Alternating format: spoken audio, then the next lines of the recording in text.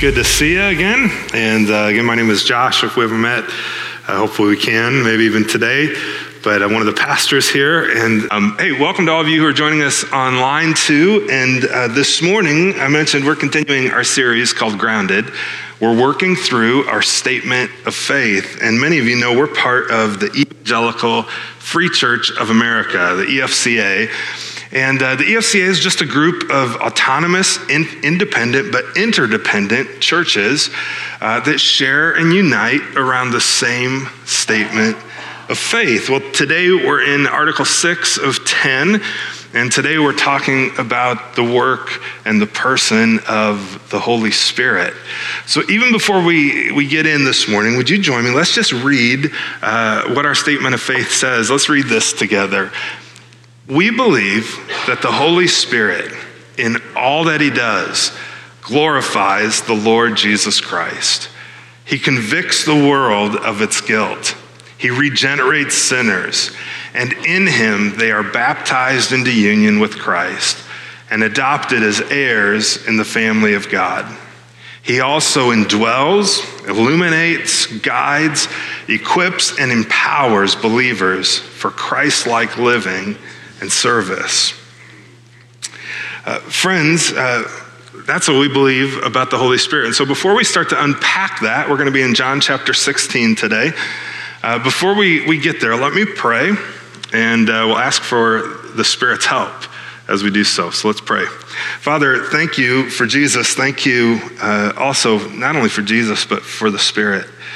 And Holy Spirit, we thank you for the work you do in our lives. And we do thank you for the ways that you speak to us and guide us and equip us and empower us and convict us even of our sin and change us. Holy Spirit, would you do that work today as well? And I ask you again just to be with me, speak to and through me as we look at your word that you penned. And might we leave changed and empowered to live the lives that you call us toward. Thanks for your love for us. And Father, we pray all this through Jesus. It's in his name. Amen. Well, friends, our Christian faith is anchored, dare I say, grounded in history. It's a historical faith. You know, if you remember a couple weeks ago in our statement of faith, we said in Article 4, our statement of faith declares that Jesus Christ was crucified under Pontius Pilate. It echoes the Apostles' Creed that maybe many of you, including myself, memorized in churches we grew up in. And the mention of that first century Roman governor, Pontius Pilate, in our statement of faith is kind of strange, isn't it? Or at least it might seem strange on face value. But really, the reason it's there is it situates the gospel in a particular place, in a particular moment in history. It says that Jesus died and rose from the grave during this time, saying this is a historical fact. It happened. That there was a Jewish boy named Jesus born in a village in Bethlehem some 2,000 years ago. This really happened. And this baby, this Jesus, he grew up to become a man who lived and taught in historical, real geographical regions of Galilee and Judea.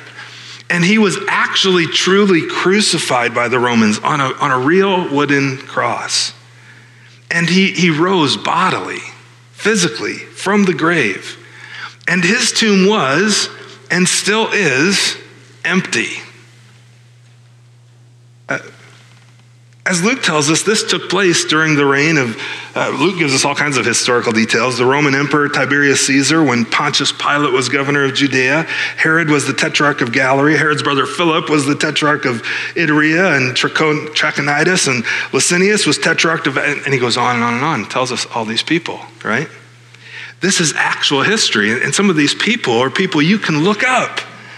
And in fact, the death and burial, resurrection, the life of Jesus Christ is at the center of history. We literally count time around his life. So it's historical, it's true. Now, why do I say that today? Well, because the question arises then, well, if this is historical and all this stuff happened 2,000 years ago, it kind of begs the question, how does that apply to me now, today? here, 2,000 years later.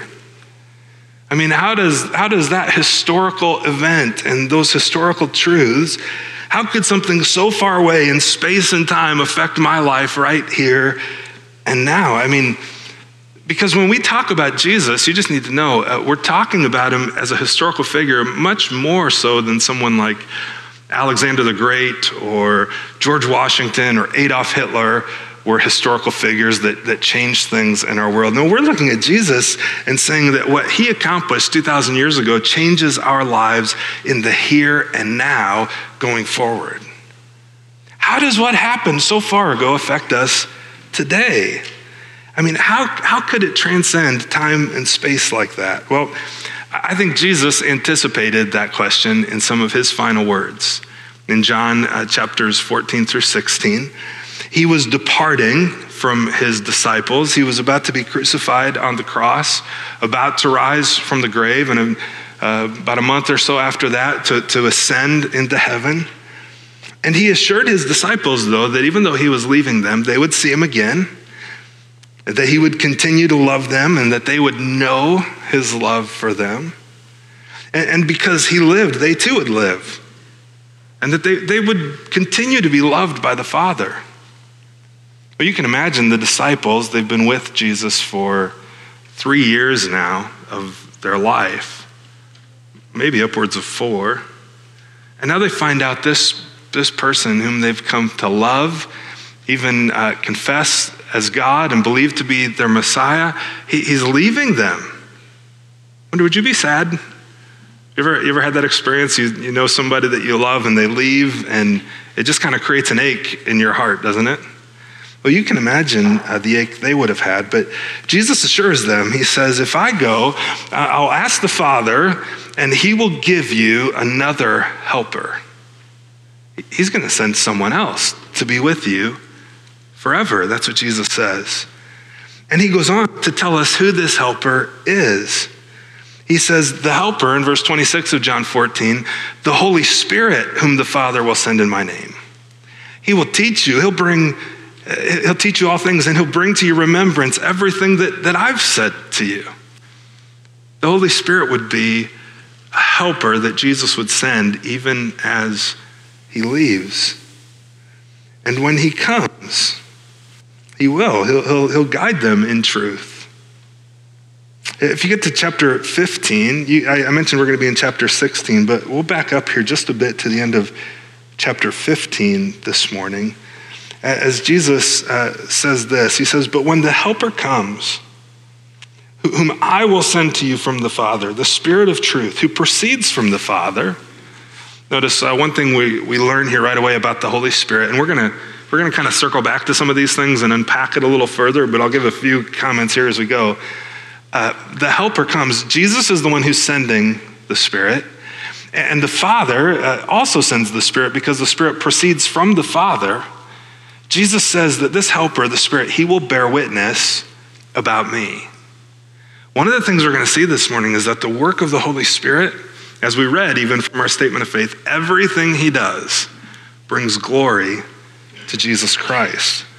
Let's keep reading. Not only will the Spirit bear witness about me, Jesus says, and you also will bear witness because you've been with me, he tells his disciples from the beginning. And he says, I've said these things to you to keep you from falling away. Because he says, here's what's going to happen. They're going to put you out of the synagogues. Indeed, Jesus says, the hour is coming when whoever kills you will think he's offering service to God. Jesus' disciples were hearing from Jesus again here that following him is not always going to be sunshine and roses, at least in this life. It's actually going to be pretty hard. He doesn't say if they kill you, he says when they kill you. I think he would also say maybe to us when they make fun of you, when they mock you on social media, when they ignore you and desert you. I'm telling you these things so that you don't fall away, Jesus says. That even though I'm not here, there'll be a helper and he'll help you. See, they do these things, Jesus says, because they haven't known the Father nor me. But I've said these things to you so that when their hour comes, when all these things happen, you might remember that I told them to you. Sometimes we think that when we face opposition in life, we think that somehow God is opposed to us. But in reality, Jesus just says that's the reality, because they were opposed to me. They're going to be opposed to you. Well, now we're going to get into kind of our main passage for today in John 16, the end of verse 4 into verse 5. Jesus says, I didn't say these things to you from the beginning because, well, I was with you. But now I'm going to him who sent me. He's going to the Father. And none of you asked me, where are you going? Peter had actually asked that earlier, but Jesus is like, now this time's coming. I'm actually going. And nobody's like asking me right now. But because I've said these things to you that I'm leaving, sorrow has filled your heart. Nevertheless, I tell you the truth, Jesus says. This is a weird statement. It's to your advantage that I go away. Jesus says, it's actually to your advantage I go away. Do you ever read your Bible, read the New Testament, read about Jesus, and you think, man, I just wish like Jesus was just like right next to me and I could just ask him some questions and be like, what's this about? What's that? Why? Did you ever wish that? Like you could just have him over for dinner? Well, Jesus says this, he says to his disciples when he's leaving and about to leave, he says, actually, it's better for you that I don't stay here. It's better for you that I go away. It's to your advantage. Because if I don't go away, then the helper won't come to you. But if I go, I'll send him to you. And we see now that Jesus, who in his humanity is limited by time and space, only in his humanity, when he ascends to the Father, the Spirit will come, and now the Spirit will be with all who follow him. And in a very real sense, then, you don't need to wish that you had Jesus to come over for dinner, because if you trusted Jesus, you have the Holy Spirit, the person we're talking about today. And when he comes, Jesus says, here's what he's going to do. He'll convict the world concerning sin and righteousness and judgment. Concerning sin, because they don't believe in me. Concerning righteousness, because I'm going to the Father, and you'll see me no longer. So instead of seeing Jesus' righteousness, now we see the Spirit's, he shows us. Concerning judgment, because the ruler of this world is judged. He says, I still have many things to tell you, to say to you, but you can't bear them right now. When the Spirit of truth comes, though, he will guide you into all truth, for he will not speak on his own authority, but whatever he hears, he will speak, and will declare to you the things that are to come.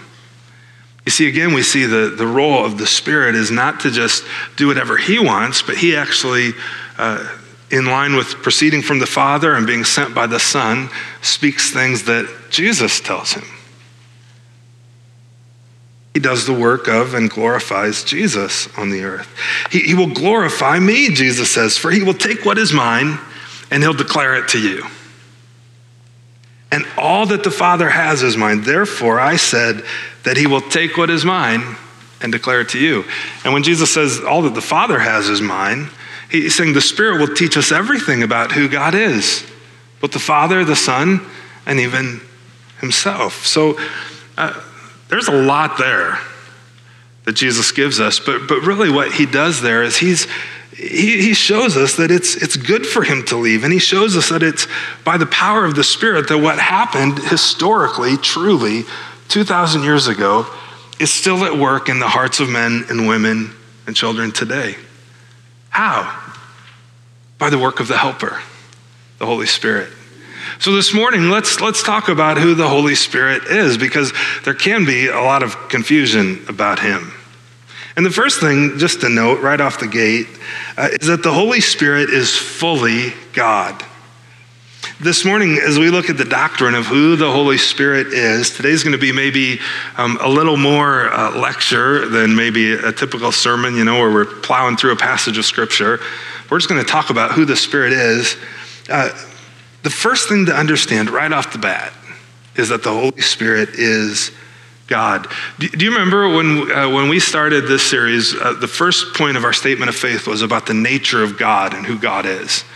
And one of the things we believe, and that the Bible indicates is that God is triune in nature. He's Trinity, 3 persons, 1 God. And many of us remain confused exactly how that works, right? And that's okay. There's a lot of different analogies we could talk about that are helpful, but the Bible really doesn't give any analogies about the Trinity other than to say that the Father is God, the Son is God, then the Spirit is God. And the Bible is also very emphatic that there is one God, both in the Old and New Testaments. And so we take it by faith and understand that there are 3 persons in one God. And that's all I'm going to say on that point today, other than that the third person of the Trinity, the Holy Spirit, is in fact God. He is. He's fully God. He's 100% God in every way. And, once we understand that God the Father is deity and divine, and God the Son, Jesus is God, then we start to recognize there are some Trinitarian expressions in Scripture that express the reality of the Trinity, that all 3 persons are one God. For example, when Jesus tells us to go baptize people, he says to baptize them how? Well, in the name of the Father and the Son and of the Holy Spirit. Equating those 3 together. He doesn't say in the name of the Father and the Son and the Archangel Michael. Somehow that wouldn't make any sense. No, he's saying in the name of the Father, the Son, and the Holy Spirit. All 3 are God. They're one God. And believers throughout all ages can only be baptized into that name of God himself. There's many other passages. You have a whole slew of them on your handout this morning that you can look up, Trinitarian passages where that is expressed. In Acts chapter 5, we read about this. Peter says to Ananias, Ananias, by the way, he and his wife, they had sold some things and then they gave money to the church, but instead of saying we sold, this amount and we kept this amount for ourselves and we gave the rest to the church, they said, no, we sold it, we gave everything. We gave everything to the church. Except they didn't. They actually kept back some for themselves, which is okay for them to do that. But the fact that they lied about it is the problem. And Peter's confronting him and he says, Ananias, why has Satan filled your heart to lie to the Holy Spirit and to keep back for yourselves part of the proceeds of the land? For while it remained unsold, it did not remain your own. And after it was sold, was it not at your disposal? Then why have you contrived this deed in your heart? You haven't lied to man. You've lied to God. Again, we're looking at the fact the Holy Spirit is God. And notice what Peter says. He says, you've lied to the Holy Spirit. He says, you haven't lied to man, but to God. He's equating the Holy Spirit to be God. Paul says in 1 Corinthians, do you not know that you are God's temple? Speaking to the church there. And that God's Spirit dwells in you. Well, God's temple is the place where God himself dwells. And so if the Spirit dwells in you, then the Holy Spirit is himself God. David asks this in Psalm 139. He says, God, where shall I go from your Spirit? Or where shall I flee from your presence? If I ascend to heaven, you're there. If I make my bed in Sheol, you're there. From your presence, from your Spirit, the Holy Spirit is God. I'll give you one more here. Paul attributes the divine characteristic of omniscience, of knowing everything, to the Holy Spirit, because the Holy Spirit is fully God. It says God has revealed these things to us through the Spirit, for the Spirit searches everything, even the depths of God. For who knows a person's thought except the spirit of that person, which is in him? I mean, I can't know your thoughts. I can't really know what you're thinking because I'm not in you, right? Only you know those things. Well, Paul's saying that the Holy Spirit knows the thoughts of God. Why? Because the Holy Spirit is God. Only God can totally know his thoughts. And the Holy Spirit then reveals some of his thoughts to us. So just the first thing, get on paper and know the Holy Spirit, he's the third person of the Trinity, he is God. And that's, as I just said, he is the third, I want to emphasize this part, person of the Trinity. Sometimes people have questioned whether the Holy Spirit is indeed a distinct person rather than just a power or a force at work in the world. Maybe you've struggled with that too, even. I know at different times in my life I have, and I've probably thought wrongly of the Spirit, not as a person, but as this mysterious force, something different, something rather than someone. But the New Testament it gives a lot of evidence that's pretty clear and pretty strong that the Holy Spirit is a person, not an it. I mean, imagine if you referred to your spouse as it. That wouldn't be good, would it? No, because they're a person, he or she, and they have personhood. Well, the Holy Spirit is the same. He's not just a force or an influence, but a distinct person. Let's give you some examples of how the scriptures show the personality of the Holy Spirit.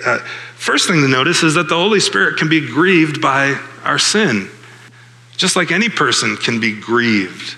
There's emotion and all of those things as part of the Spirit. Paul says this to the church in Ephesus: don't grieve the Holy Spirit of God, by whom you were sealed for the day of redemption. If the Spirit can grieve, if the Spirit can feel those things deeply, he is a person. That's an attribute of personhood. Not just to feel pain, but emotionally to grieve. You see? Here's another one. He has knowledge. We read this passage earlier, but that the Spirit of God searches everything, even the depths of God. He knows the thoughts of God. He has knowledge. That's an attribute of personhood.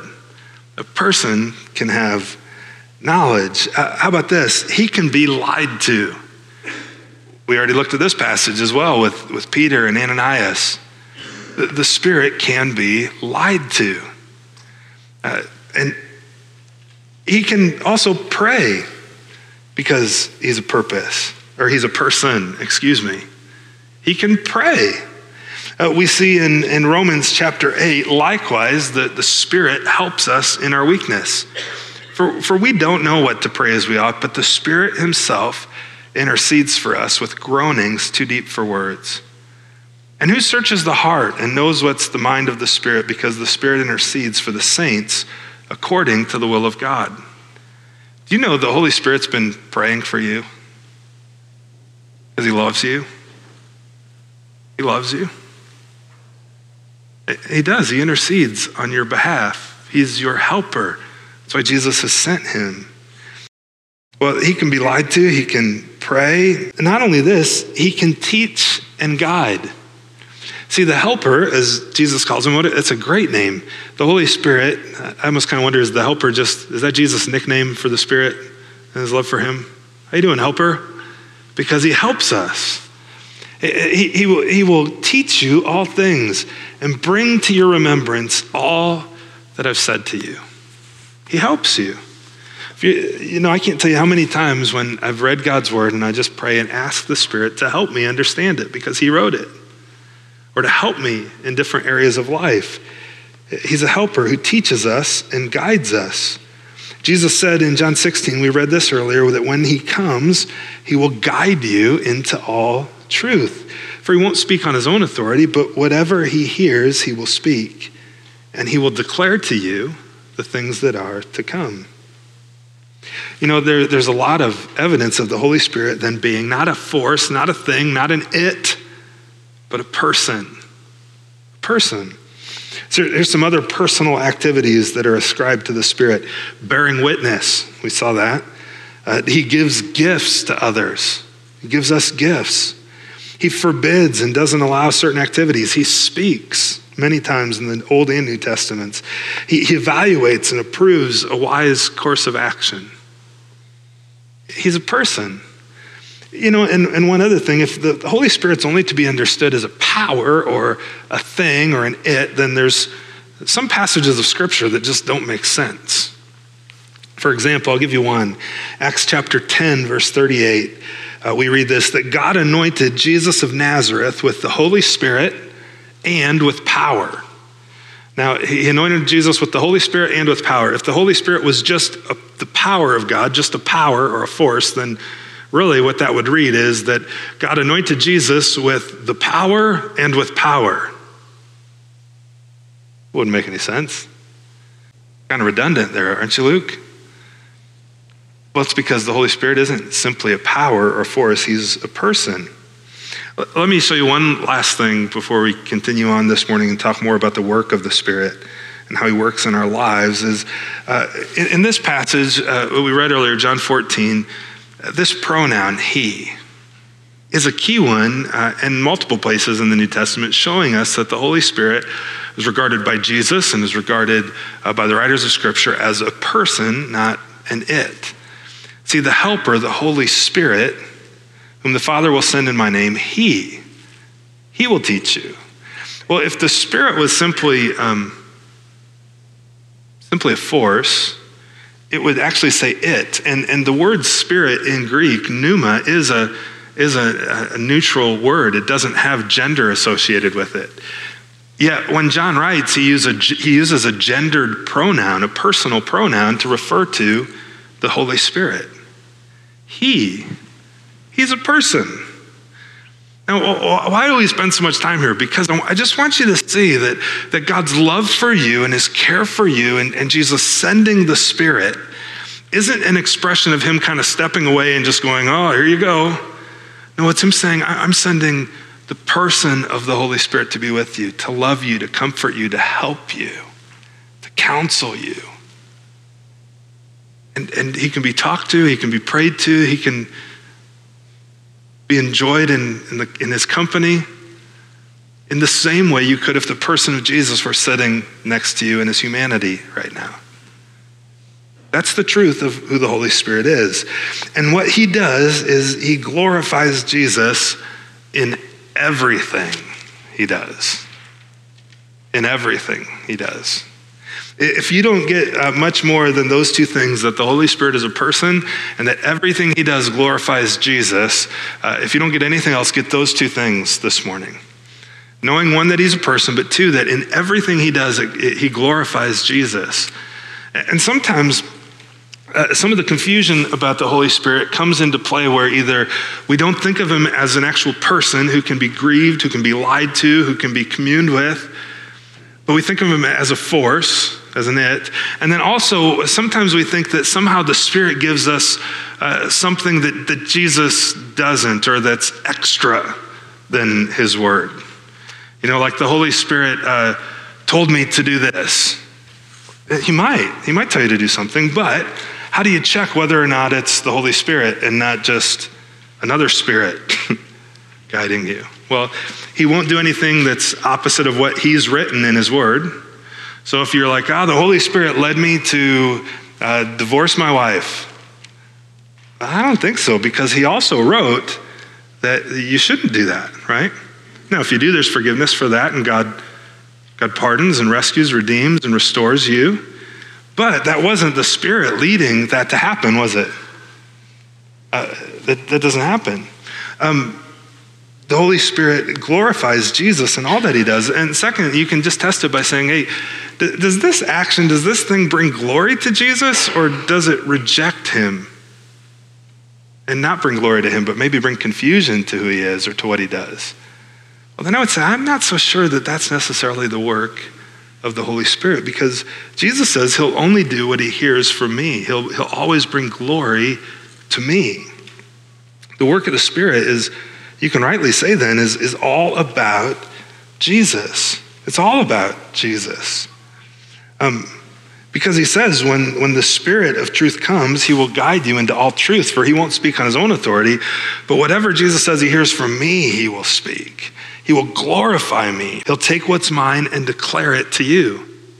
So friends, if you wonder, is that the Holy Spirit leading me in this area of life or in this decision?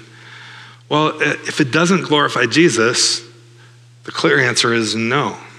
That's not the Holy Spirit. It might be a spirit, but it's not the Holy Spirit.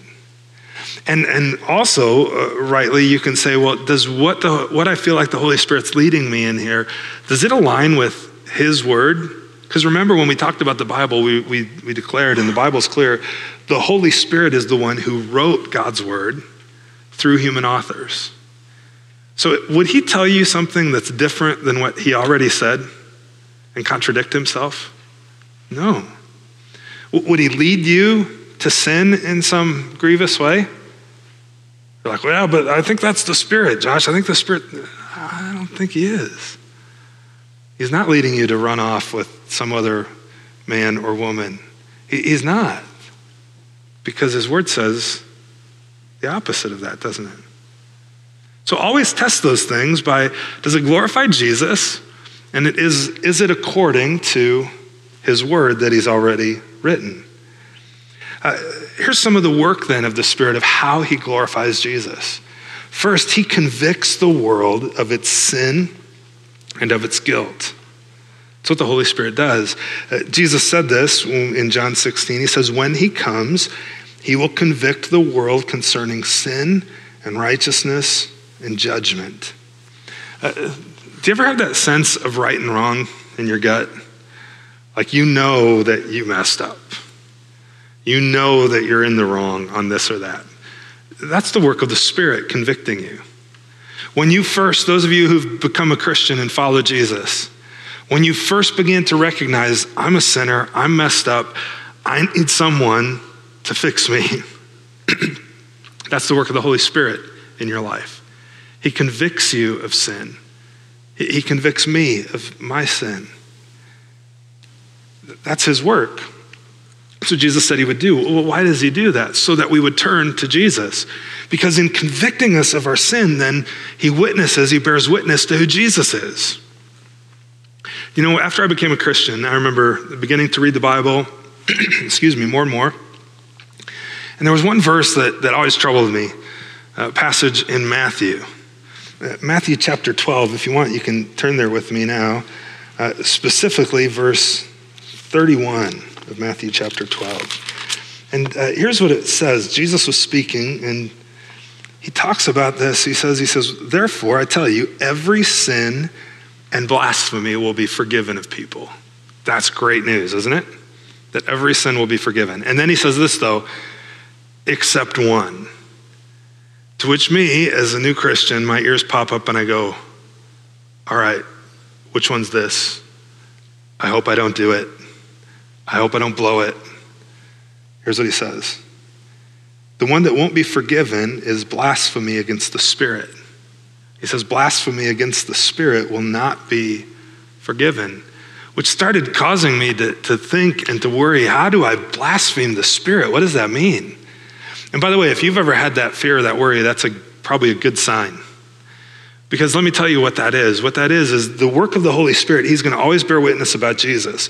So if you're blaspheming the Spirit, you're saying everything that the Spirit has told me and witnesses to about who Jesus is, I reject it. I'm not going to follow that. I'm not going to believe that. I'm turning away from that. That's blaspheming the Spirit.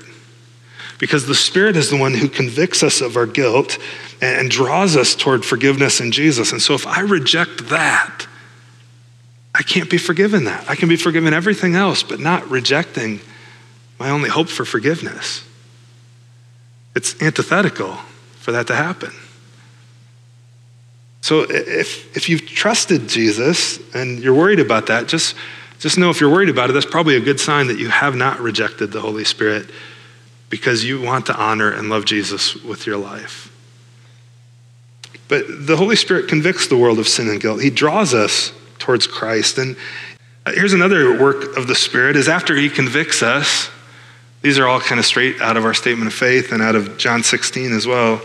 The Holy Spirit regenerates sinners. You know, this is a fancy word of saying the Holy Spirit makes us new. See, Jesus' death, burial, resurrection, that's what won and bought our salvation and our redemption. But the one who applies that to our life and actually changes us is the person of the Holy Spirit. He makes us new. For some of you, you've trusted Christ and you've been changed, and you can look, whether it's at a distinct moment in time or a period of time where you can say, I was this person, but now I'm changed. Like things have changed in my life. And you know that that's been the work of God's word and of the Spirit changing you. I can divide my life into two periods. One where I liked pastrami and one where I haven't.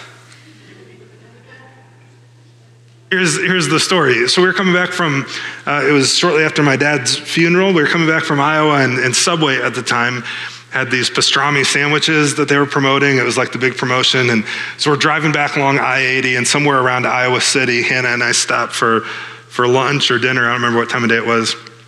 Stopped at Subway. I'm like, I'm going to try that. It looks pretty good. And I ate it, and it was good.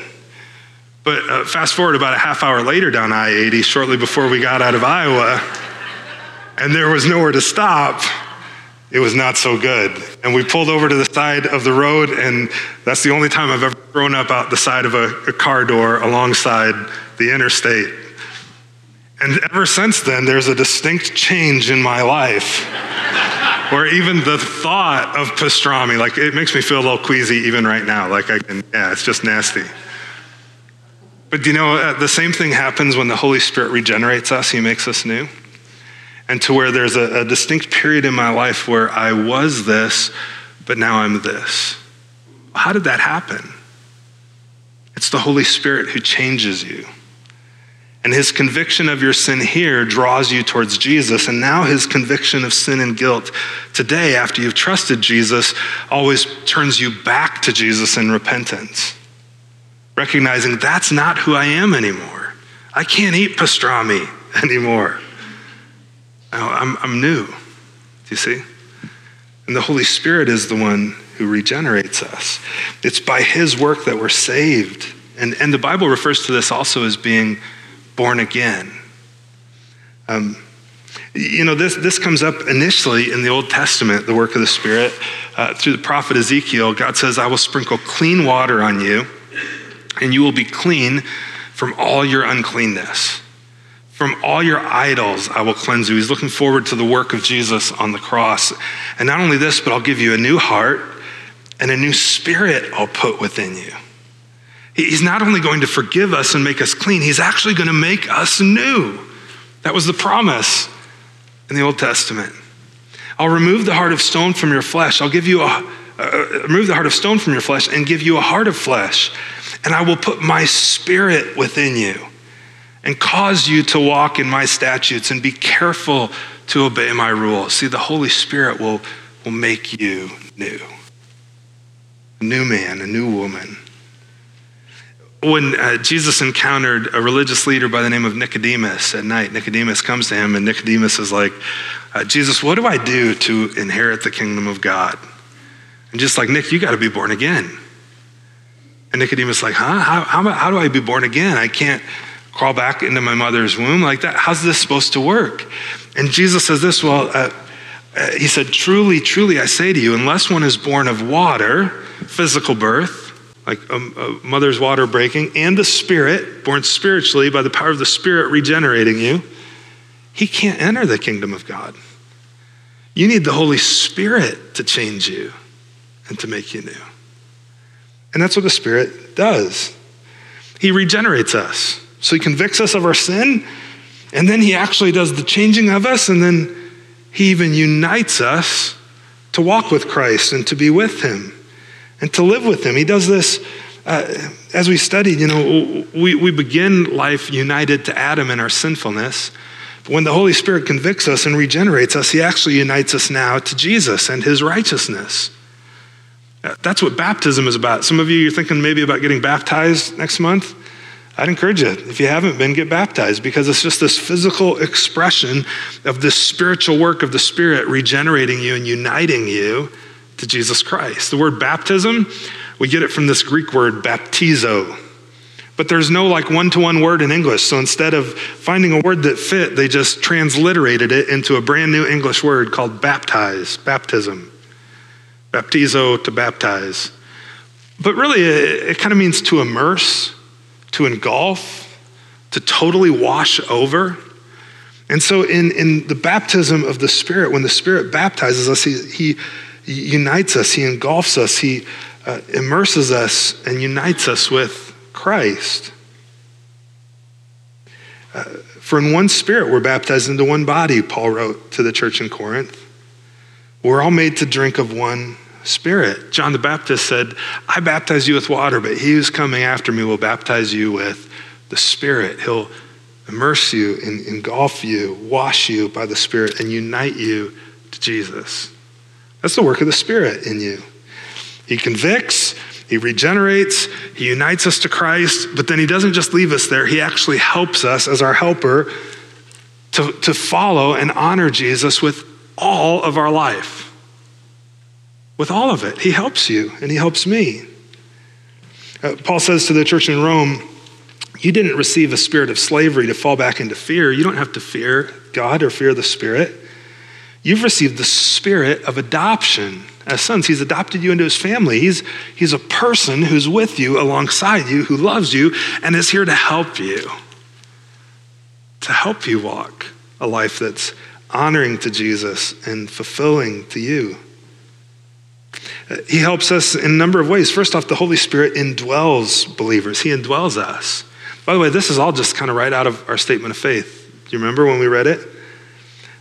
In indwelling us, I mentioned when you become a Christian, the Holy Spirit comes to dwell within you. He changes you, he dwells in you, he unites you to Christ.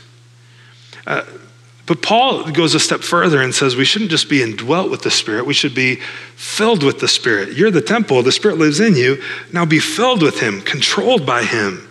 Don't be controlled and filled with wine, be controlled and filled by the Spirit. You ever make chocolate milk? Be honest, you ever make chocolate milk? Not just for your kids, but for yourself? How do you do it? Pour a glass of milk, pull out the Hershey syrup, you pour it in, maybe add a little more, maybe a third more, and you fill it up, and then what happens if you look at that glass of milk? What do you see? You see milk and you see chocolate, don't you? Well, if you took a drink of it right now, you might taste a little chocolate, might taste a little different, but really it'd just be milk, wouldn't it? What do you got to do to fill that milk with the chocolate and make it something brand new? Stir it up. You got to stir it up. And once you do, what happens? The milk turns from just plain old milk to chocolate milk. If you would smell it, it would smell different. If you taste it, it would taste better. It'd be delicious, right? Well, in the same way, the Holy Spirit comes to dwell within you, but he's a person who longs to be invited in a sense, into that relationship, so that allowing him to fill you. And so you can stir him up by simply reading what he has said and obeying it and spending time in prayer, praying to him, communing with him. And as then you're filled with the Spirit, then you begin to notice some incredible change in your life. You look different, you smell different, you taste different to a watching world. You become the new person he's made you to be. So don't just be indwelt by the Spirit, friend. Be filled with him.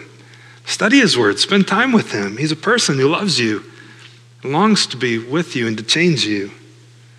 He helps us to honor us in our life by, again, this is along the same line, illuminating us. When we talked about the doctrine of God's word, and that the Holy Spirit inspired human authors, his inspiration wrote the Bible. Not only does he inspire it, he illuminates it. It's like he shines a light on it and helps us understand. I mentioned earlier, but I can't tell you how many times, especially as I'm studying for Sunday morning, I'll read something and I'll just be like, I don't understand that. And so I'll say, Spirit, help me. What does this mean? What did you mean when you wrote this? You can do the same thing. If you're a follower of Jesus, you have the Spirit in you. And so as you're reading God's word, I would encourage you even before you read it each time just to say, Holy Spirit, would you help me understand what I'm about to read? Help me understand what you wrote for me to know. And sometimes he makes that clear and helps you. And sometimes you keep reading for a while and he makes something clear. But he illuminates his word for us. He helps us honor Jesus with all of our life by guiding us. He guides. Not only does he illuminate, but he guides. We mentioned, in the book of Ephesians, the letter to the Ephesians, Paul says, don't be drunk with wine. That's debauchery. Be filled with the Spirit. As we're filled, he guides us. Jesus said, we read earlier in John 16:13, when the Spirit of truth comes, he will guide you into all truth. He guides you in terms of illuminating his word to understand it. But he guides you just in everyday decisions of life. That it is right, absolutely right and good for you to pray at any time, Spirit, help me with this. Help me figure out what to do with my finances here. Help me to know how to talk to that person.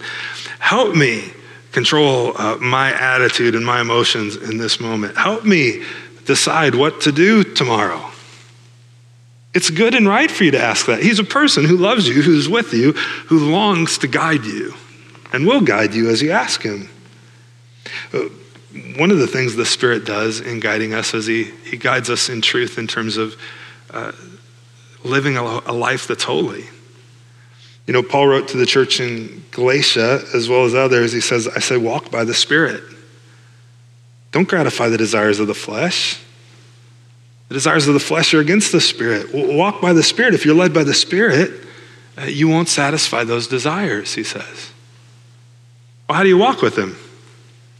Read his word, talk to him, ask for help, and he will. In fact, he equips and empowers us to live a life that's honoring to Jesus, and that's fulfilling, and that's joyful. The Holy Spirit does that. He equips us by giving us gifts. If you're a Christian, if you've trusted Jesus and you have the Holy Spirit in you, you are gifted. I'm serious, congratulations. You have spiritual, Holy Spirit empowered gifts that are yours to use. To do what? Well, to honor Jesus, to serve other people, and ultimately to bring joy to your life. For some that's teaching, for some that's encouraging, for some that's hospitality.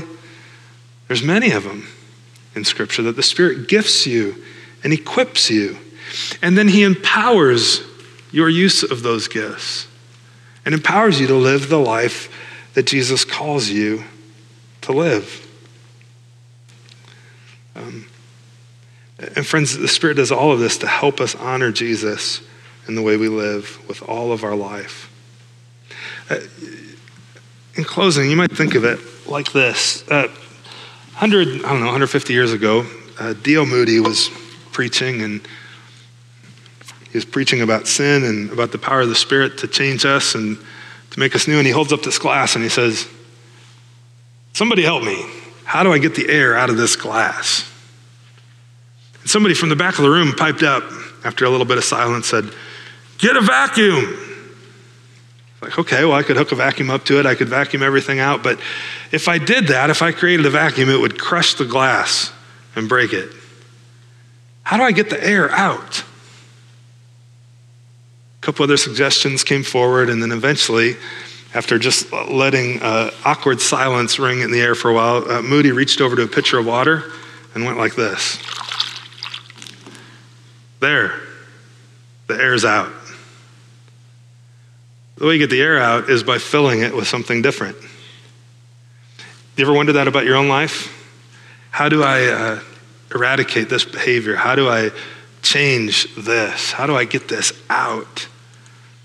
I think the answer from Scripture would be trust Jesus and be filled with his Spirit.